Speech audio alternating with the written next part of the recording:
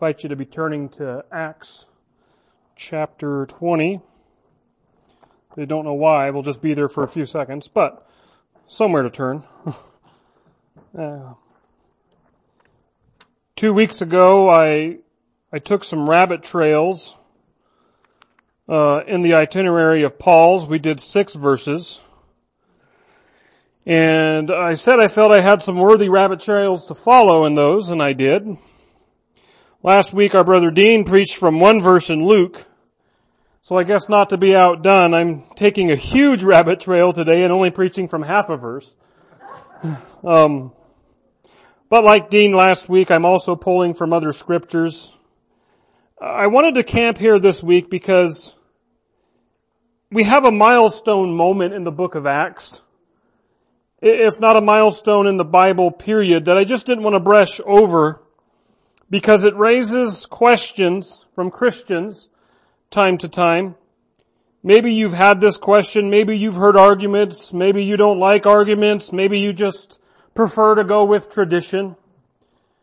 But you've maybe thought about this briefly and moved on, not too concerned. Whatever the case, I wanted to explore with you this Sunday why many, not all, but many Christians come together on Sunday as opposed to the Sabbath of the Old Testament, as well as the Sabbath that Jesus attended in the gospel accounts. Saturday. So why do we meet on Sunday? While we won't be talking too much about the direct happenings in the book of Acts, nevertheless, I thought I would just show you how we got here, and the reason why I decided to launch out on exploring this topic. As I said, Paul and company were moving about in Paul's third missionary journey. What we read last time, his movements from Ephesus after there was a riot. Okay. To Achaia in Greece, and he wintered in the town of Corinth, where in Corinth he also wrote during this time he wrote 1st and 2nd Corinthians, as well as the book of Romans.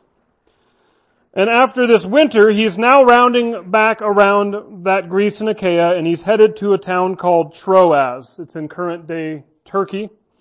It's also in your Bibles, usually if they say the province of Asia, they're usually referring to Turkey.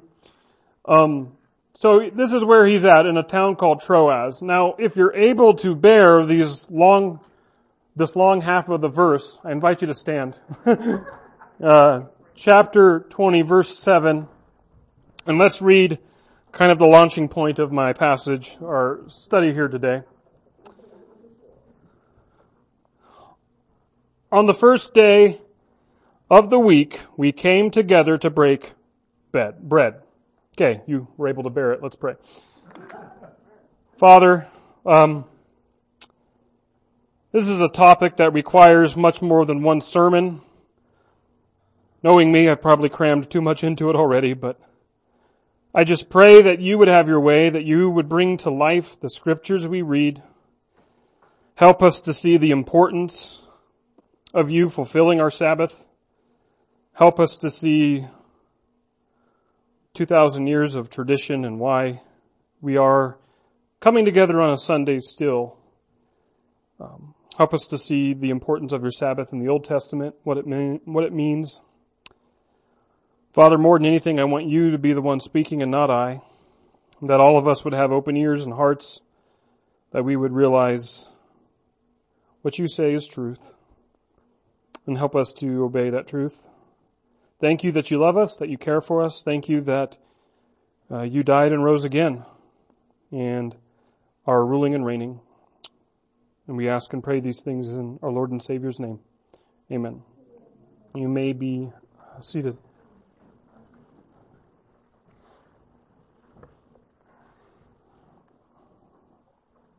I've been having our son, Calvin, memorize one of my most favorite passages in Scripture, because I can do that because I'm his dad.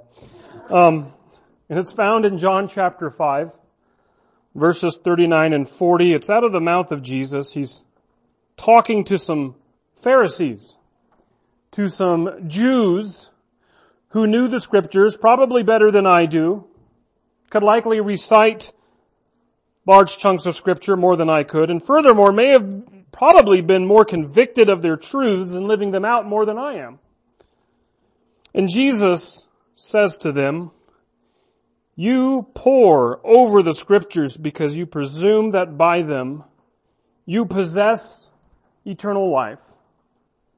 These are the very words that testify about me. Yet you refuse to come to me to have life." Indeed, this is one of the Bible is about Jesus proof texts.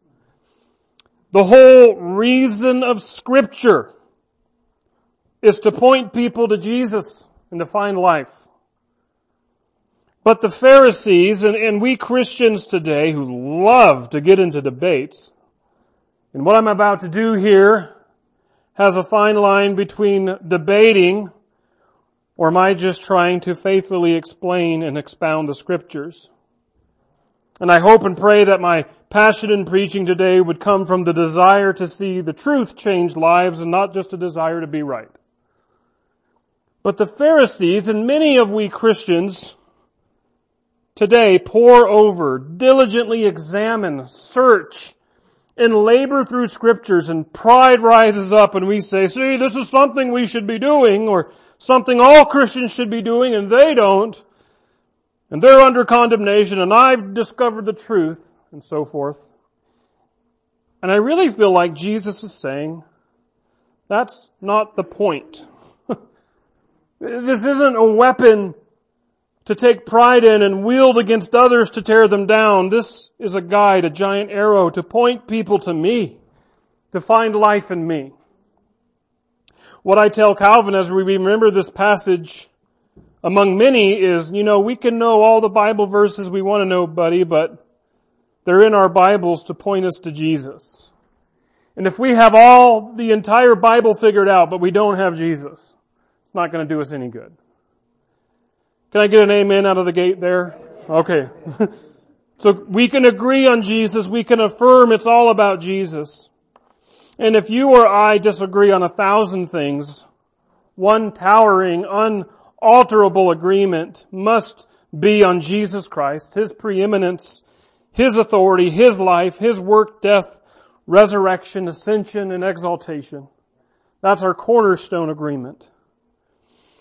As we handle our topic today, I hope you'll find it fairly logical in progression. We'll begin by looking at verse 7, subsection A.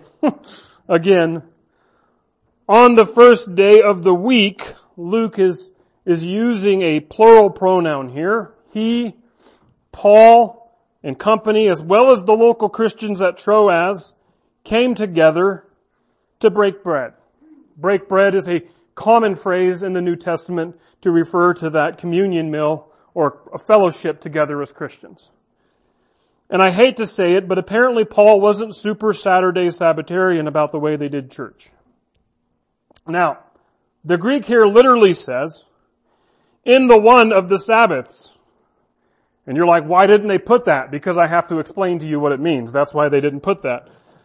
Wherein the term Sabbaths, plural, referred to the week between two Sabbaths, ending on Sabbath, as the seventh day, as Moses noted, was the day of rest. So in the first one, between two Sabbaths, beginning of the week, the same expression I should say in Luke 24 verse 1, where Luke is commenting on the day it was when Jesus resurrected.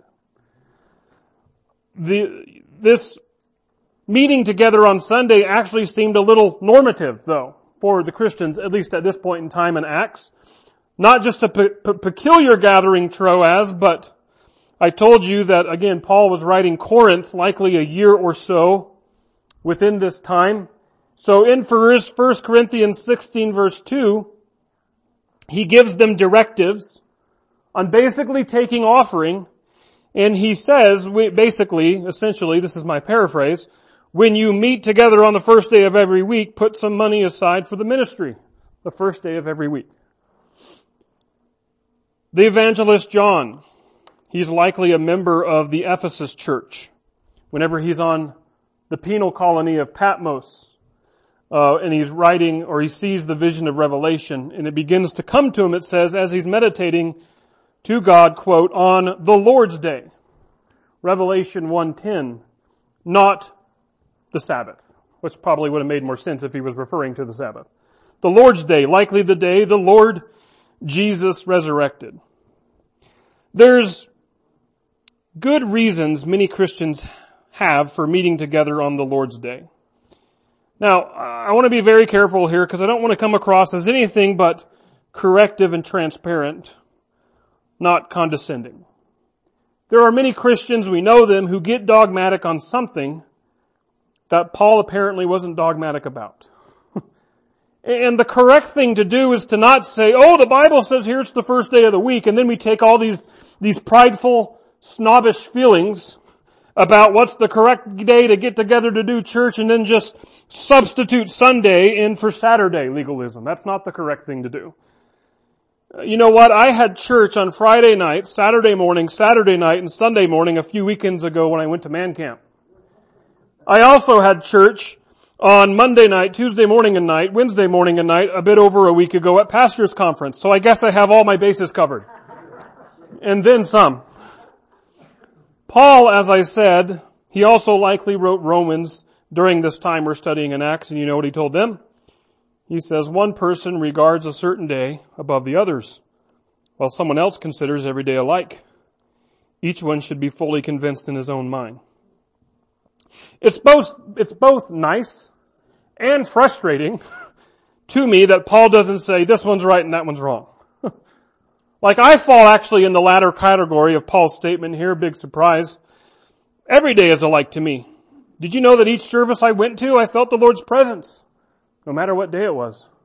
If we moved our church services to Tuesday evenings here, while it would be weird and people would ask questions, I really wouldn't care. I'd happily have a sermon prepared every Tuesday. I'd take Sunday off. Now, I get meeting on Sundays because Jesus resurrected from the grave on a Sunday morning. He conquered sin and gave life to all mankind. That sounds like a great reason to have a tradition for His people to meet on Sunday mornings. Let's keep it going. I'm just saying, I feel no religious conviction. I feel no binding law to stick to it. I do it out of tradition. Now others, I guess maybe more holy than I am, it has to be on Sunday because that's what the New Testament disciples did. Or it has to be Saturday because that's what the Jews did. Great. Paul says, be convinced of it in your own mind. And in the context of Romans 14, I just quoted verse 5, Paul says in verse 1 that this isn't something to argue over. It's not something to judge one another over. It's just an opinion. So the question is then raised, well, what about the 10 Commandments, Kevin? You forgot about that one. I did. I need to go home and rewrite my sermon. No, just kidding. The fourth commandment in particular, now you could turn to Exodus 20 or you could turn to Deuteronomy 5. That's Moses' repetition of it.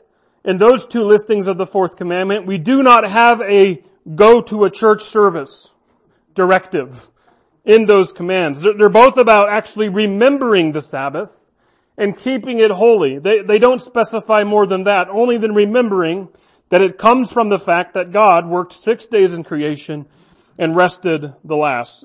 That the Israelites were to remember that God brought them out of Egypt as well. That was mentioned in the Deuteronomy passage. But where's the verse telling believers to worship on the Sabbath? Well, if you want one that you can kind of twist, Leviticus 23 verse 3 says, for 6 days work may be done, but the seventh day is a Sabbath of complete rest, a day of sacred assembly. You must not do any work wherever you live. It is a Sabbath to the Lord. Which is why I work on Sundays. So, a day of sacred assembly. Now I should make mention that this is the only passage that I found that I know of that suggests what seems to be an easy interpretation of a church service, a sacred assembly. Now, I'm assuming that the sacred assembly, though, could be anything from a family gathering for the sole purpose to meditate, reflect, sing songs, and think about the Lord. or to what we know as synagogue gatherings. Now, I should mention this though, that synagogues likely weren't around until much later in Old Testament times. Jewish tradition, and I emphasize that, tradition, not the Bible per se, but Jewish tradition says they were around since the time of Moses. Now, I have not read into the reasons as to why Jewish tradition claims this, but I would imagine that a lot of revisionist history after the temple fell in 70 AD may be at play here. So, bear with me, think through these things. The Jews are upset and beside themselves that the temple, the central figure of their very religion, fell to the ground. And I think that you and I underestimate how core, crux, and crucial the temple was to the Jewish religion. It did not enter even to the realm of debate prior to 70 AD for any Jew that the temple could ever fall. God would never allow that again. We paid for all that in the Old Testament. This is why we find high Jewish officials taking debate with Jesus when he would prophesy about its destruction. And when it did fall and when no temple could be rebuilt in Jerusalem, it would make sense if some revisionist history outside of the sacred scriptures of the Old Testament would produce, oh yes, the synagogue, our religion meets there because it's always been around. It's been around since Moses. I also want to go further here as a warning. I think you and I underestimate how much Jewish interpretation has changed and is a reaction against Christianity after Jesus and after 70 AD. I know lots of Christians who go into Jewish studies, and if these studies are authored by non-Christian current-day Jews, or any Jew after the time up of Jesus until now, or I should say authored by Christians who study such sources, and if students walk away from their studies a little bit more critical of the New Testament and a bit more critical of Christian customs, I wholeheartedly believe that's by design. I love Jewish people just as much as I love people of all religions, and I'm not bashing on Jews, I'm just calling it as it is. Judaism today is a reaction to their rejecting their Messiah and their temple falling. And I'm just doing my duty to raise a red flag. You're welcome to throw that out. Jewish interpretation has had 2,000 years since the time of Jesus to react to their rejected Messiah and their fallen temple, which is the central crux of their religion. Contrary to this proposal that synagogues may have been around since the time of Moses, we actually find a few things generally in the Old Testament. First of all, we usually find central worship at the tabernacle, or in a city called Shiloh as the first part of 1 Samuel, or Mizpah whenever Samuel and the prophets, and finally the temple after Solomon built it, strongly encouraged central worship at one location. And we actually find local areas and houses of worship are strongly discouraged. Why? Because local gatherings, absent of the priesthood in Jerusalem, often led to a lunatic like Kevin standing up and giving his own ideas. The term synagogue actually does not appear until the New Testament. Now, some have said, but you're wrong, Kevin. And I know you all know the verse. Okay, maybe not. Psalm 74 verse 8. This is a psalm that many believe is later in New Testament history. No, Old Testament history. Probably after both Israel and Judah. So in other words, the southern and northern kingdoms were taken and conquered. Psalm 74 verse 8 says, they said in their hearts, we will crush them completely. They burned down every place where God met us in the land. In a more literal syntax might say, all the meeting places of God in the land. Some have said, well, there it is. There's synagogues. We don't know. It's wonderful to read into that. It could refer to the many altars that the Old Testament patriarchs put up, as well as places of worship that I just mentioned. Mizpah, Shiloh, the tabernacle, Jerusalem. It's likely later that in Old Testament times, heading into what we call the intertestament times, that is between the writings of the Old and New Testament, that synagogues came into being. And this was largely brought together to keep Jewish culture alive, especially for those Jews living far away from Jerusalem who couldn't make it to the temple because it being people being conquered, exiled, displaced. We should also know that even when Nehemiah built the wall at Jerusalem, or when a prophet named Haggai talked about people coming together to build the house of the Lord, or even in the Maccabean revolt, the history of the Maccabees is in common Catholic Bibles. It's interesting that none of these books or prophets make mention of a need to rebuild synagogues, or how all the synagogues were burnt down when the temple went down too. Possibly because there were no synagogues. But as I said, synagogues, many believe, largely came into place in the immediate centuries leading up to Christ for a largely conquered people. Elders were placed into synagogues since Jews, by the law, were already supposed to be resting on Saturday anyways. Perhaps having Sabbath services at the synagogue made sense. Their people would not be working already, so let's fill it up with a time to come together, read the Torah, have it explained so the culture and religion can be cultivated while they're not all in Jerusalem or not near the temple or near the high and mighty teachers there. We should also note that synagogues had to be located close enough for faithful Jews to attend without breaking the Sabbath by exceeding the distance people were allowed to walk on the Sabbath day. I also believe, if you haven't gathered, I believe the evidence is that they came into much later than the time of Moses. Once this system solidified more, I'm sure that some of the Jewish traditional texts started organizing, making commands, officializing it more. I made that word up, officializing up. And perhaps even then, maybe the verse from Leviticus about the Sabbath being a day of sacred assembly perhaps found a fuller meaning about coming to the synagogue for worship. Well, we find by the time of Jesus, he's going to the synagogue on the Sabbath because that's what every Jew did by the time of Jesus on the scene. Jesus came on the scene. Luke, our author of Acts, makes this general note about Jesus on one of his Sabbath attending occasions. Luke 4:16. Then Jesus came to Nazareth where he had been brought up, as was his custom. He entered the synagogue on the Sabbath. And if you've read your gospel accounts for any amount of time, you know that Jesus frequently taught at the Sabbath gatherings, the synagogue, as he did so in the context of the passage here. And in response to his teaching, people first marvel and realize just the authority he has. We find that Jesus starts running into hostility at synagogues, as he does here in Luke 4. This is the passage where Jesus opens up to Isaiah 61 and he talks about the new covenant promises that God brings.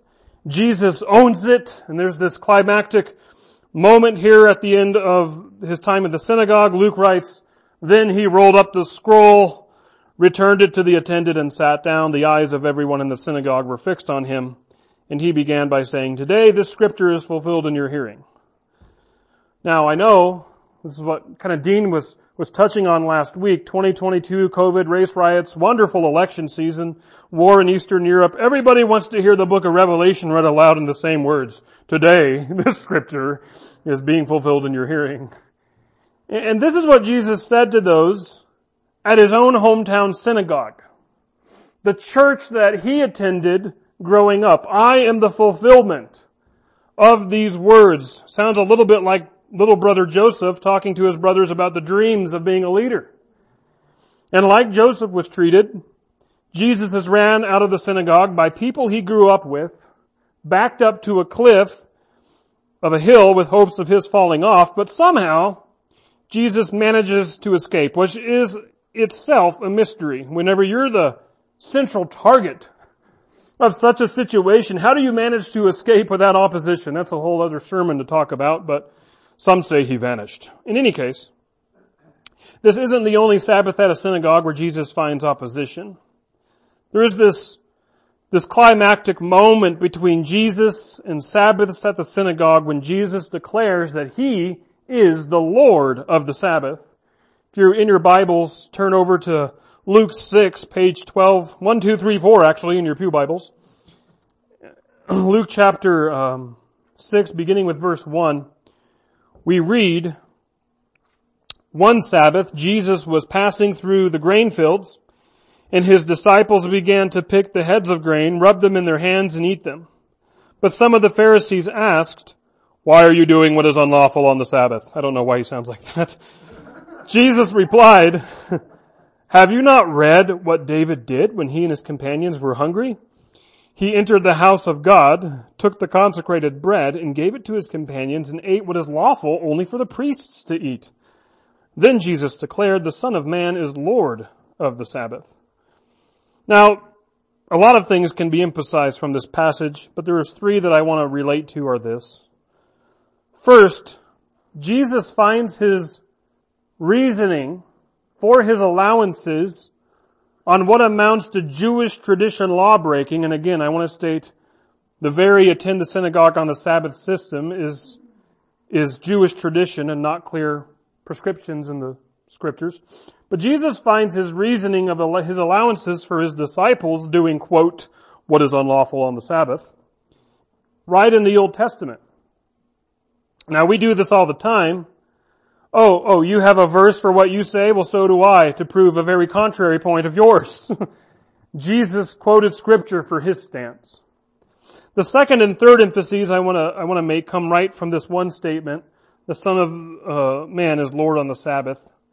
And just for logical reasons, I'm going to dissect this backwards. But I should state that whenever Moses even wrote of creation, the idea of Sabbath was there. It seems to be a very old law before Moses' law. Genesis 2, 1 through 3 says, "Thus the heavens and the earth were completed in their vast array. And by the seventh day, God had finished his work he had been doing, so that on that day he rested from all his work." Now, Bill read from Hebrews, which cited this passage. And then verse 3, "Then God blessed the seventh day and sanctified it, because on that day he rested from all the work of creation that he had accomplished." So this is again before the law. It's bare bones. Seventh day is holy. All of creation. This is God speaking. I approve this message, right? So this makes my third and final emphasis all the more weighty. What did Jesus say? The Son of Man is Lord of the Sabbath. Do you hear the proclamation of that authority? The Son of Man, it's a favorite title of Jesus for himself. It's taken from a prophetic figure in Daniel 7, 13 and 14. Daniel says, "I saw one like the Son of Man coming with the clouds of heaven. He approached the Ancient of Days and was led into his presence. And he was given dominion, glory, and kingship, that the people of every nation and language should serve him. His dominion is an everlasting dominion that will not pass away, and his kingdom is one that will never be destroyed." That to me sounds like someone who is in charge. It sounds like God. And when Jesus says that he, the Son of Man, he is the Lord, that's authority over the Sabbath, which is likely, again, the first law in the Bible. Jesus is no doubt deifying himself and revealing that he has the authoritative lordship and interpretation over the Sabbath. And so I want to leave Luke, our author, for a second and compare what Luke writes with what Mark says in this exact same occasion in Mark 2. At pages 1190 in your pew Bibles, if you do want to turn there. Luke was likely, much after the fact, collecting statements, perhaps even looking at Matthew and Mark to write his book, whereas Mark is believed to be a companion of Peter and is writing directly from Peter's memory of events. So Peter remembers, or at least Mark writes before Jesus says that he's the Lord of the Sabbath. We read in Mark 2:27, "Then Jesus declared the Sabbath was made for man, not man for the Sabbath." This is just another mind bomb for the mind of the Jews of Jesus' day. Think about this. A law that had its first hint in creation seemed to be codified in Exodus and Leviticus, repeated in Deuteronomy, practiced for generations, and Jesus basically says, yeah, this is for man. Now, if we really begin to think about it, we might understand it even better. Christy and I practice quiet time for our boys. We make our boys do this on most days. Landon, sadly, seems to be coming out of his napping habit already. And when Calvin did that, we started implementing what we call quiet time. First it was just about an hour. It's about up to an hour and a half now. For Calvin and for Landon at the same time, if he can bear it. Sometimes he says, I want out of my room. We just put the kids in their rooms and say, here's books to look at, toys to play with, don't come down until we come get you. The Sabbath was made for Dad and Mom more than Calvin and Landon. But since we started that, Christy's done some reading to discover it's actually healthy for kids to have some alone time, become their own person, not demand attention and be entertained all the time, develop habits to entertain themselves. This sort of quiet time is not altogether bad or an unheard of thing. I've also heard more than enough Sabbath sermons to know that there are statistics to show that workaholism ruins lives. You do need a day of rest. You do need seasons of rest to actually be more optimal. It makes no sense, but God works like that a lot. It doesn't make sense, but do it anyways. You know what I think Jesus' point here in a very general sense? This is just Kevin's lame interpretation. Stop being so serious about the Sabbath. As hard as it is to hear, and sometimes we super devout followers, we get so full of ourselves and we forget who we're dealing with. We're not dealing with some remote, angry, waiting to smash us, taskmaster, slave-holding God. Jesus says God's a better father than the best of you sinful fathers. That's his point in Luke 11:13. He says, so if you who are evil know how to give good gifts to your children, how much more will your Father in heaven give the Holy Spirit to those who ask him? You know, Calvin can find a billion reasons why he needs to come downstairs during quiet time. It's the only time of day where it seems like he has to use the bathroom back to back to back to back. Or a toy needs fixed, or he just needs to show us a picture from a book he's reading. Sure, Christy and I do get annoyed if it happens 40 times, but never do we respond the way these stuck-up Pharisees did to Jesus. Oh my goodness, how dare you heal on the Sabbath, Jesus? That's work. Why are you feeding your hungry disciples? Do you have no shame? How God must be beside himself right now with you and your Sabbath-breaking schemes, Jesus. Like, if Jesus was a sinner like me, I feel like he would say, grow up. Like, let's see, there we go. Who do we think God is? Sometimes I think we get this feeling that he's this twisted, emotionless, heartless, cold, indifferent father who just can't understand common sense. Who doesn't want people to be healed or fed? Because he's so consumed with how great his Sabbath is. Man was not made for the Sabbath. We're all not subjected to this time of rest so much that if it disrupts us or does us harm or is a labor and a drudgery to keep, that's not what God wants. The Sabbath was made for man. Sabbath is something that man partakes of. And actually, this is what we see in Genesis, that as God created the world, it says he rested. Why? His work was done. God did not look at the calendar and say, oh, Sabbath is, drat, I gotta cut a few corners. Sabbath is tomorrow. This is inconvenient. No, the first Sabbath was not an imposition. Sabbath isn't supposed to be an imposition. Well, what happens? How do we move from Jesus, who was a faithful Sabbath-attending Jew? He made a few declarations about the Sabbath, being the same God who set it up in the first place. How do we move from Jesus and apparently his disciples attending synagogue on Sabbath to the Christians, where certainly by Acts 20 seem to be meeting on Sunday mornings? I do want to point out too that just a few verses back in Acts 19 verse 9, we read that though Paul had been meeting apparently in the synagogue in Ephesus, probably on the Sabbath, when he got booted out, Paul began renting space next door at a lecture hall, and Luke writes that they were, quote, conducting daily discussions. It seems that Paul was expounding the scriptures on many days throughout the week. Well, of course, we know the primary reason that the Lord's Day is chosen is because Christ arose. As I said earlier, Luke says in Luke 24:1, he begins to describe the day that the women find the tomb empty. On the first day of the week, very early in the morning, the women came to the tomb. But another thing happened on Sunday though that might give the church another reason to celebrate their gatherings on Sunday, if a day is actually required to come together and worship God. Luke writes in Acts chapter 2 verse 1, when the day of Pentecost came, they were all together in one place. The day of Pentecost. What day is that? Well, if we go back to the law, which first prescribed Pentecost, we read in Leviticus 23, from the day after the Sabbath, that's a Sunday, the day you brought the sheaf of the wave offering, you are to count off 7 full weeks. You shall count off 50 days until the day after the 7th Sabbath, that's another Sunday. Pentecost falls on a Sunday, and the Holy Spirit fell down on a Sunday on gathered believers, and they prophesied to all the people in Jerusalem. People got saved. 3,000, the text says in Luke 2:41. I wonder if God is okay with believers getting together on Sundays. But we have this burning question, I'm sure, because the law makes it sound so final. Even Jesus seemed to observe the Sabbath, and I didn't bring up this passage before because I'm waiting for something to wake you up.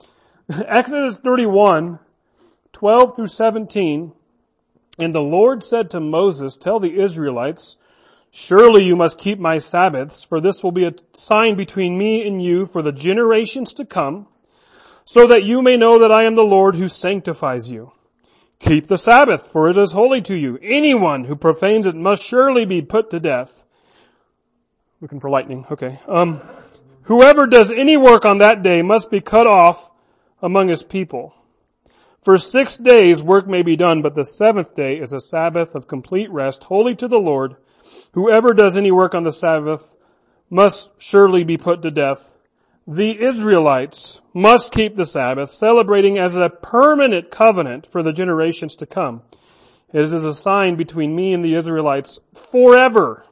For in 6 days the Lord made the heavens and the earth, but on the 7th day he rested and was refreshed. Well, gee, that seems kind of final. For the generations to come, permanent covenant, sign between me and the Israelites forever. That sounds like it could have ramifications on us now. Well, first of all, since you want to take the Bible very literal, how did Moses begin with that? Tell the Israelites. Are you an Israelite? I'm not an Israelite. Second of all, I think hopefully I've proven that Paul, let alone Peter and the disciples on Pentecost Sunday, are all guilty, if we want to call it that, of having everything that seemed to be makings of a so-called sacred gathering, to use the language of Leviticus 23 verse 3. On other days of the week, I just mentioned that Paul, many days besides Saturday. And no doubt, they did church on Saturdays too. Lots of the apostles went likely to the Sabbath service on Saturdays to try and tell them, guess what? Your Messiah's here. This comes to our final point, which is actually a point I talked heavily about a few Sundays ago near the end of January, and that is this. Let's cut to the chase rather bluntly. The new covenant of Christ means the old covenant is done away with. To first keep it in the same author, in the same book, let's back up to Acts 15 to the Jerusalem council. What's happening here? When all the Gentiles started coming into the church, and we've been making problems ever since, we have some Jews who were saying they need to be circumcised. Why? Well, it's in the law. That's the sign of God's people. But the whole law was implied in this debate. The argument was that Gentiles need to keep the law if they want in on the Jewish Messiah. We see this in questions and statements like Peter in Acts 15, verse 10. Peter says, now then, why do you test God by placing on the necks of the disciples? Notice Peter gives a all-inclusive term. I think he means all Christ-following people here. A yoke that neither we nor our fathers, speaking of Jewish ancestry here, have been able to bear. On the contrary, we believe it is through the grace of the Lord Jesus that we are saved, just as they are. Grace through Jesus? That sounds like what Paul says a lot in his letters. Well, what's the yoke? What's the yoke that Peter is saying that shouldn't be placed on the disciples? Disciples, a term being synonymous with what would become called the Christians. Well, look at the final verdict of the council here. It says, in a letter meant for the Gentile Christians, it seemed good to the Holy Spirit and to us, not to burden you with anything beyond these essential requirements. You must abstain from food sacrificed to idols, from blood, from the meat of strangled animals, and from sexual immorality. You will do well to avoid these things. That's all. That's the only, I guess, yoke, you would say, that is placed on them. Do you notice anything absent? I notice lots of things absent. Perhaps the most relevant among those things are the entire observation of the law, including the 10 Commandments. So Kevin, are you saying that we could kill, lie, steal, dishonor our parents, envy, sleep around, and it doesn't affect us because you seem to believe that New Testament Christians don't need to keep the law? No to the first part, put your tomatoes down. We shouldn't break those commandments, but yes to the second part. Christians don't need to keep the law. They need to do something a whole lot more sobering. They need to be right before God. Where we're at in Acts, Paul has come to Troas from his last long stay over in Corinth for the winter. And in Corinth, he wrote the book of Romans. He never visited, he didn't plant, but he's going there soon. And he says, but now, apart from the law, the righteousness of God has been revealed as attested by the law and the prophets. And this righteousness from God comes through faith in Jesus Christ to all who believe. Do you hear that? Apart from the law. The end game for the believer, I believe what God has wanted since the garden is not directly this: I wish people would keep my law. It's this: I wish people would bear my image. Right? That's who I made them to be, in the image of God. Reflect me, be righteous, be holy as I am holy. And Paul is saying in Romans, let me use simpler terms. Maybe this might help. There are 2 boxes with the words God's righteousness written on the side. Open up box 1 and there's the law. Open up the second box and there's Jesus. Furthermore, Paul says, if you know the contents of box 1, the law, you know that within the law there has always been foreshadows and directions to reveal that box 2 was coming. Box 2, God's righteousness in the form of Jesus, can only be received through faith, Paul says, to all who believe. Well, what about the law? That's box 1. That righteousness is accessed by perfect submission and following it, but that's proven null and void. Why? Well, Paul continues in a memorable verse, Romans 3:23, for all have sinned and fall short of the glory of God. The point there, box 1 doesn't work for us. 1 strike, you're out. You're guilty of 1 sin, you're guilty of breaking the law, says James, actually James 2:10. But back in Romans 3:21, and talking about how box 1, the law, attested to box 2, if we study our Old Testaments, we knew that a better way was coming. That's kind of what I talked about at the very beginning of the sermon, Bible's about Jesus. I mentioned this back at the end of January, but the author of Hebrews says in Hebrews 8, quoting Jeremiah 31-34, we read, behold, the days are coming, declares the Lord, when I will make a new covenant with the house of Israel and in the house of Judah. It will not be like the covenant I made with their fathers when I took them out of the hand to lead them out of the land of Egypt, because they did not abide by my covenant and I disregarded them, declares the Lord. For this is the covenant I will make with the house of Israel after those days, declares the Lord. I will put my laws in their minds and inscribe them on their hearts, and I will be their God, and they will be my people.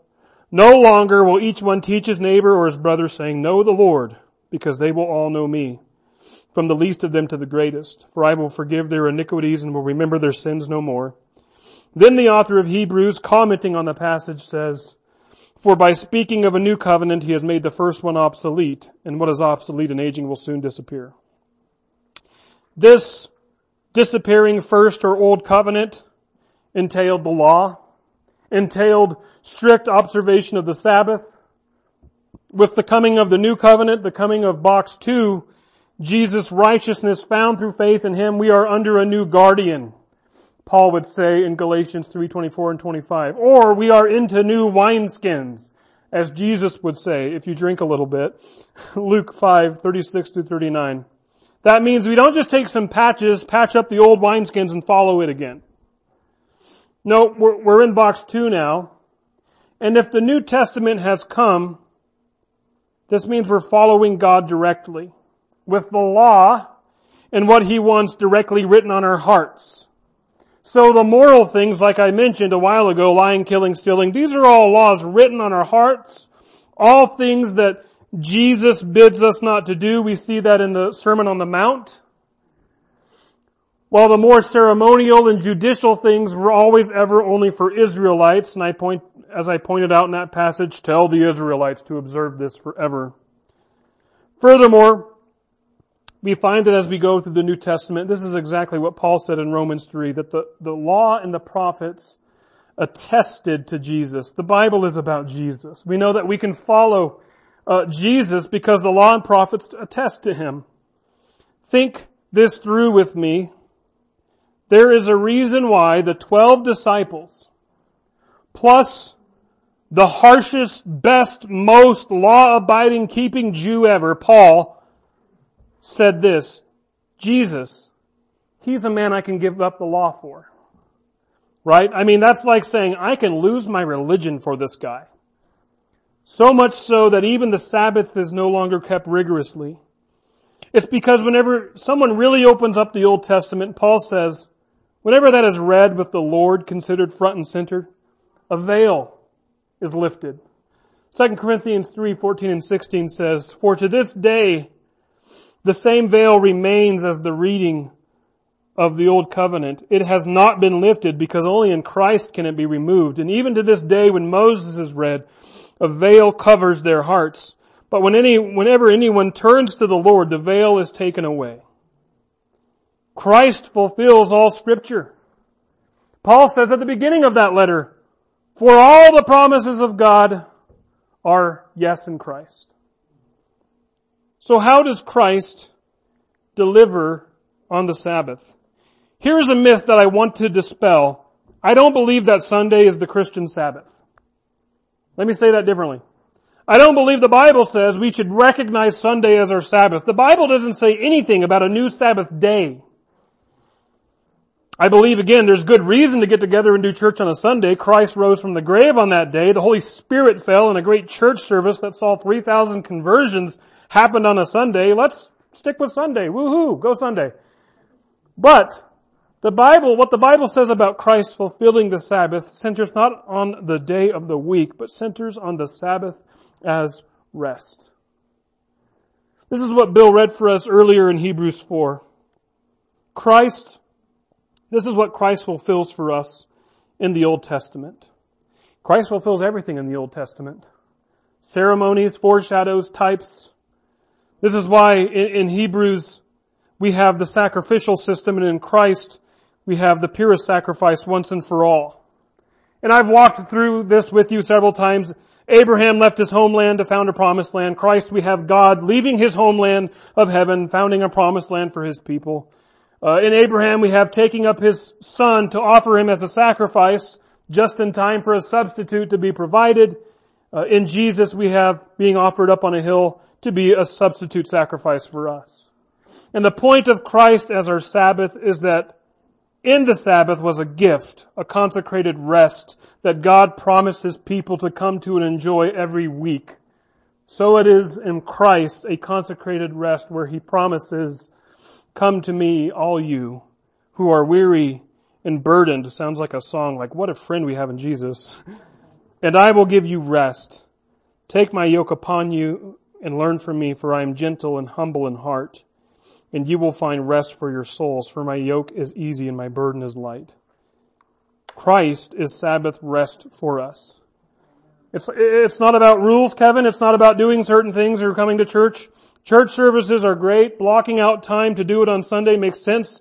But as far as Sabbath is concerned, Christ says He's a place of rest whenever you approach Him. Sabbath is about Christ. My advice, Sabbath every morning. Come to Him every morning. Pray to Him. Read His Word. Be at rest in Him every morning. Block out a day of Sabbath whenever you can here and there.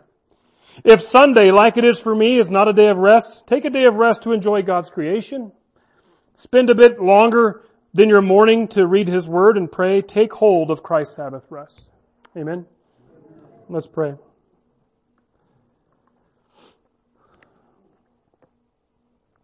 Father, we open up your word to find believers coming together on a day that certainly shocked the Jews around them. We know that the Sabbath was a central tenet of their faith, and perhaps for them it was a line of demarcation to say they've completely rejected the faith. Then they're not meeting on the right day, but they're meeting with the right person. Father, it was never about a day. It's never about a place like the temple. It's all about Jesus. Father, you've called us to be righteous with you, and in order to do that, you've invited us to nothing less than yourself through Jesus Christ. Father, thank you that you are a place of rest. Thank you that we can come to you, spend time with you. All of us can attest to the fact that whenever we come to you and pray and read your word and do spend time with you, we do find that rest. Help us to take advantage of that more and more. Help us to desire the Sabbath found in you. And Father, help us to not argue over opinions as Paul has laid out.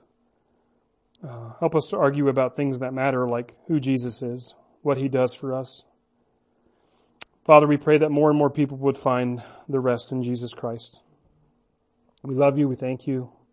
We pray all this in Jesus' name. Amen.